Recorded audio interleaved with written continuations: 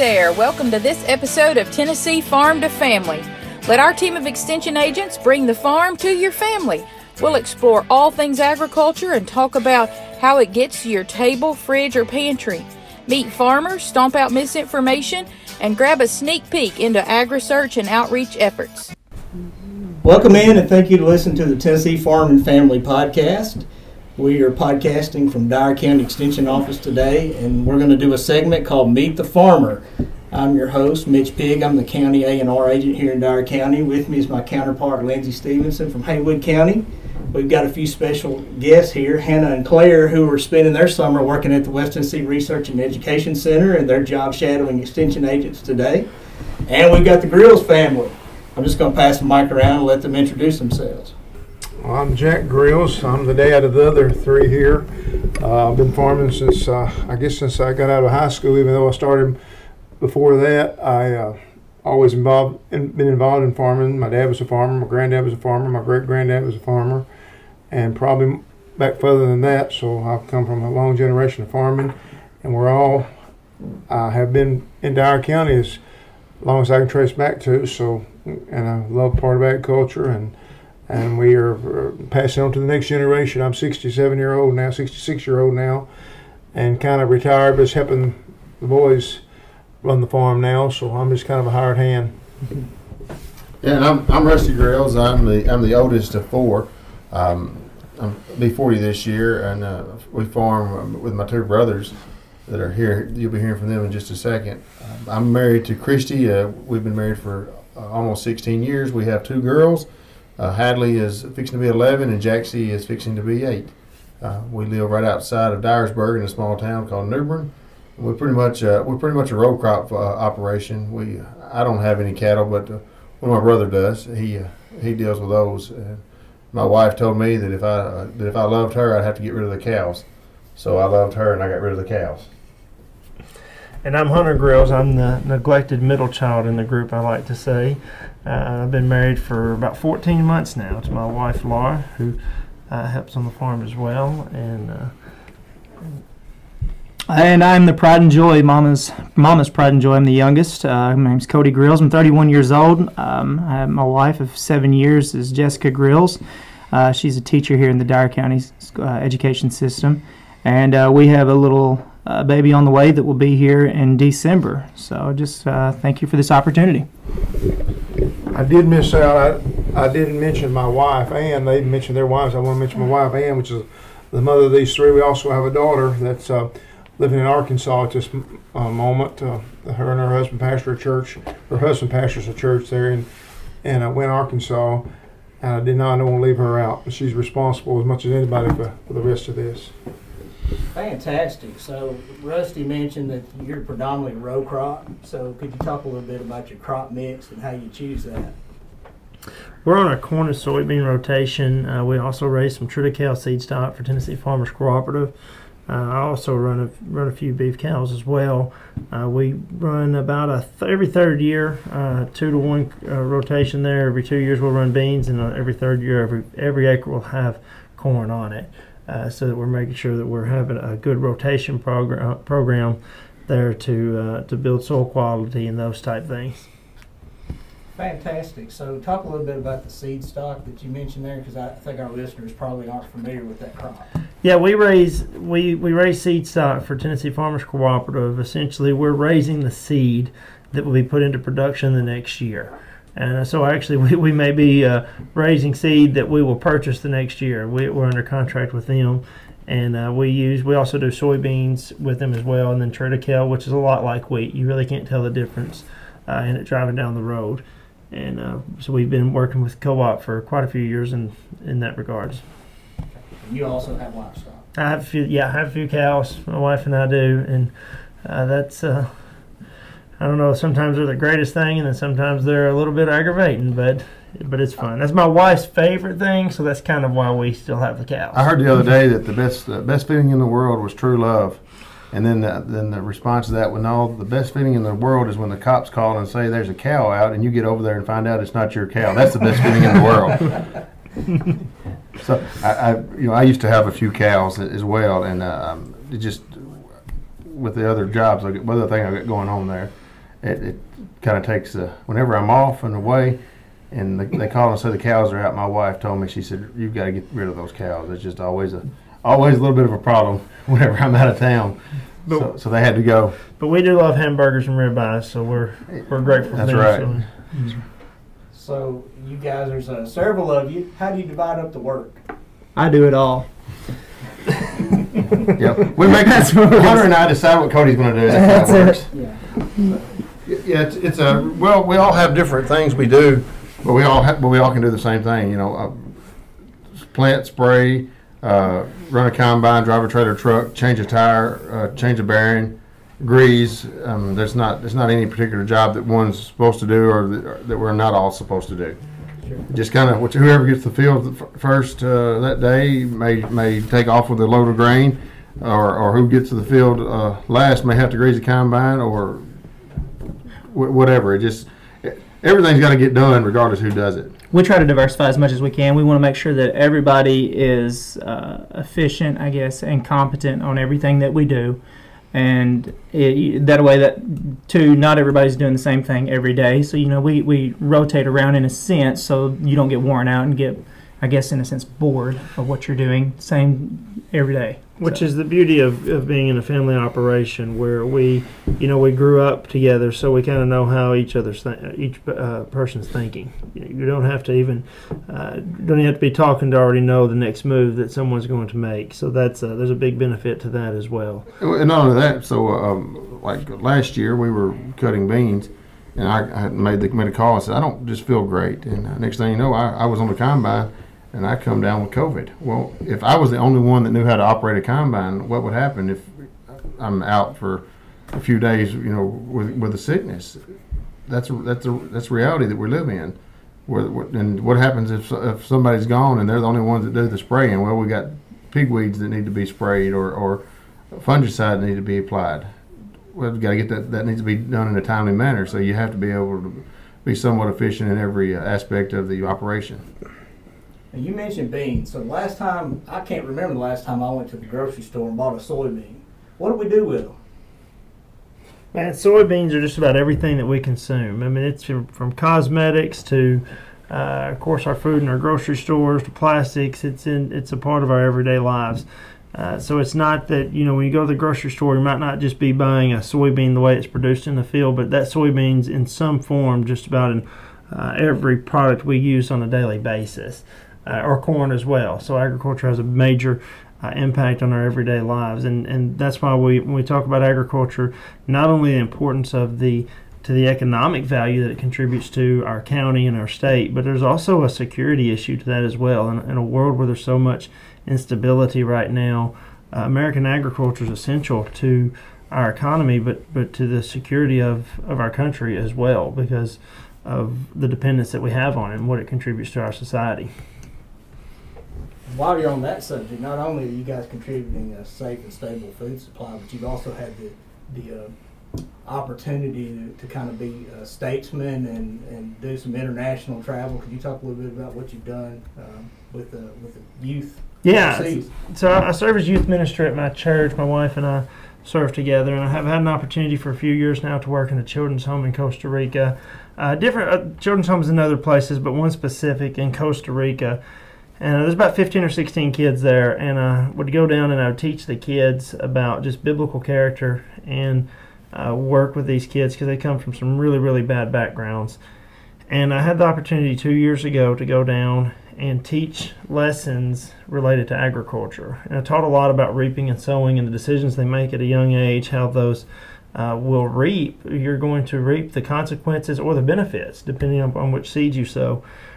Took time to help them plant a garden so they could raise their own food because I was trying to teach them with that, spend time with them, teach them character lessons, but then also teach them work ethic. I mean, these kids didn't even know how to hold a hammer. So I had the opportunity to work with them a lot. I've actually been able to go down there 4 times now and work with those kids and build those relationships and just connecting character, biblical values and principles to agriculture and how things that I've just always grown up knowing and seeing, and then realizing that there's people in the world that don't know these basic fundamentals that that I've always grown up knowing. So it's been a good opportunity to get to do that. Fantastic. And our groceries don't just come from the grocery store. They're raised somewhere, and so often that seems to be a misconception that, well, you need something, you just run down to the local supermarket and pick up what you need, and they have it. Somehow, how they get it, we don't know, but it's there, and that's just not always that's just not the case. And so trying to make sure that people are aware of where their food is grown, and the different principles and different lessons you can learn about how the crop grows and how the basic principle of reaping and sowing. There's all kinds of lessons to be learned in the farming community and on the farm. So, Mr. Grills, when you started talking today, you talked about how long the Grills family farm has been in existence. What are you guys doing to ensure that it continues on for another several generations? Well, we are trying, when the opportunity comes, is to buy land and own our own land as much as possible. That's reasonable, that we can feel like we can afford. We have several acres in the family now. I've always tried to create an interest in the boys here to go to farming, to get into farming. And when they were young teenagers, I realized that they showed some interest, so we went and bought a hay baler. And we put them to baling hay, and I figured if a fella could bale hay and like that, want to continue, they would probably stay with farming. And we baled hay probably until just a few years ago when the balers got wore out and we didn't have the demand for hay that we had before, so we quit that. And I guess just try to create a love for the land, a love for the community, and a love for family. It's a great way to raise a family, and I don't think it's second for anything for that. But We definitely try to make sure that we are good stewards of the ground as well. We want to make sure that we leave the ground in better shape than what we found it in. We do a lot of stuff with cover crops and things like that to help with soil erosion and those things, and to put some filter strips and things like that. We use field tile and those types of things to make sure that we're putting nutrients back into the ground and we're not just reaping nutrients out of it. We look back. Of course, Rusty has 2 girls, and Cody's got a boy on the way. There's that's the 10th generation that's coming into the farming. We're currently in ninth generation as far as our research can shows us, and maybe even more than that. But ensuring that we're leaving the land in better shape than it was than we inherited it. And that's part of the sustainability practices, and making sure that we're being good stewards of the land that God has entrusted us. When He put Adam and Eve in the garden, He told them to keep and dress the garden and take care of it. And that's what we're here to do, not to be worshiping Mother Nature, but because of children of God, we're to be maintaining the earth that He's entrusted us, and making sure that we're taking care of it in a efficient and profitable, respectful manner. So we try to make sure that we're good stewards of the farm and the practices that we do for the future, and then just that's the responsibility that we have that God's given us. So, what would be some challenges that you guys are facing right now as farmers? Volatility. There's so many things as a farmer you can't control, because the market prices, you can't control that. You can't control the input costs. You can't control the weather. Right now we're praying really hard for some rain. We've been really, really dry here the last few weeks, so we're really needing some rain because it's a critical time through the reproduction process for our corn and soybeans. So that's, I think, one of the biggest things is just there's so many things that we can't control.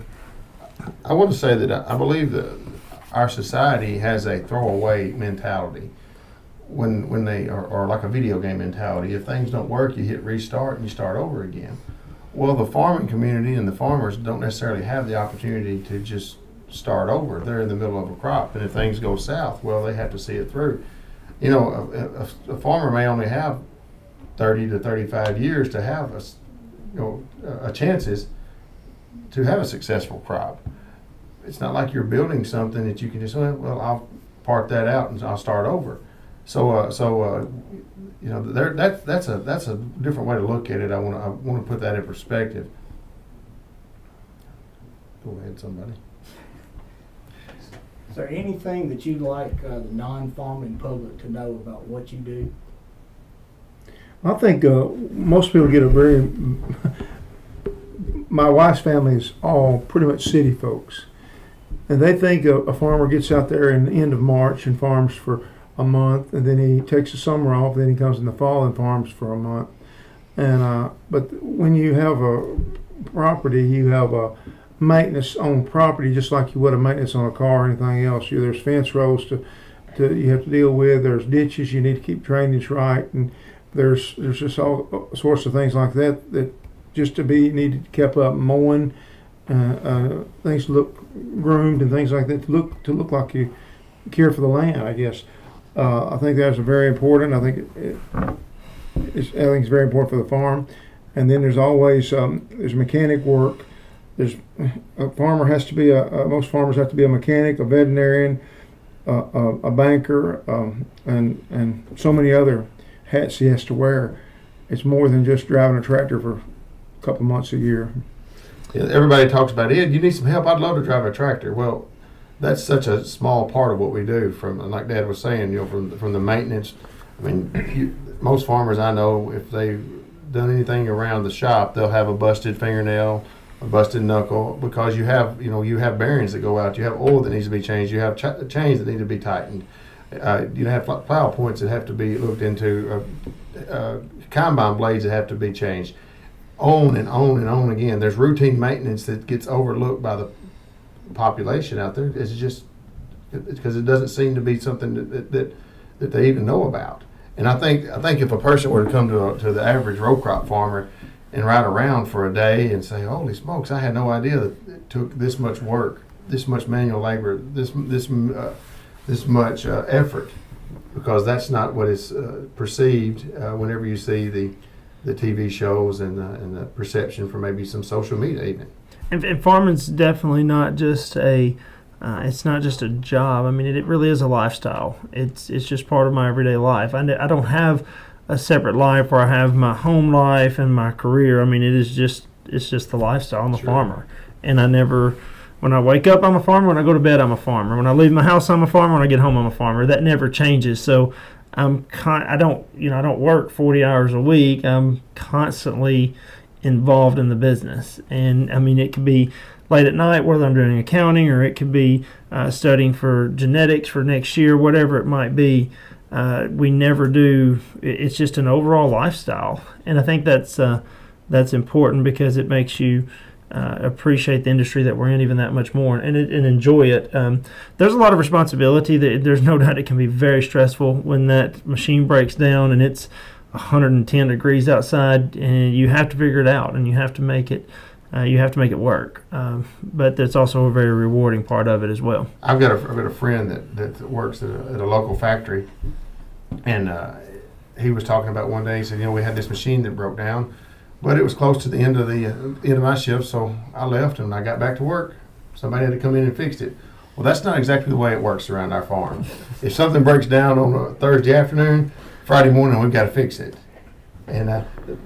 So that might put it, if that helps put it in perspective at all to the individuals that think that it's wonderful. It is wonderful and it is rewarding, but it can be trying and it can be troublesome. Fantastic. I appreciate you guys being here today. To the listeners, we want to hear from you. Please email us your questions about agriculture or anything you'd like to know more about, how your food is grown or gets to your table. The email address is tnfarmtofamily@utk.edu. And I've been told to say by my wonderful administrators, if you eat, you're involved in agriculture. Thank you.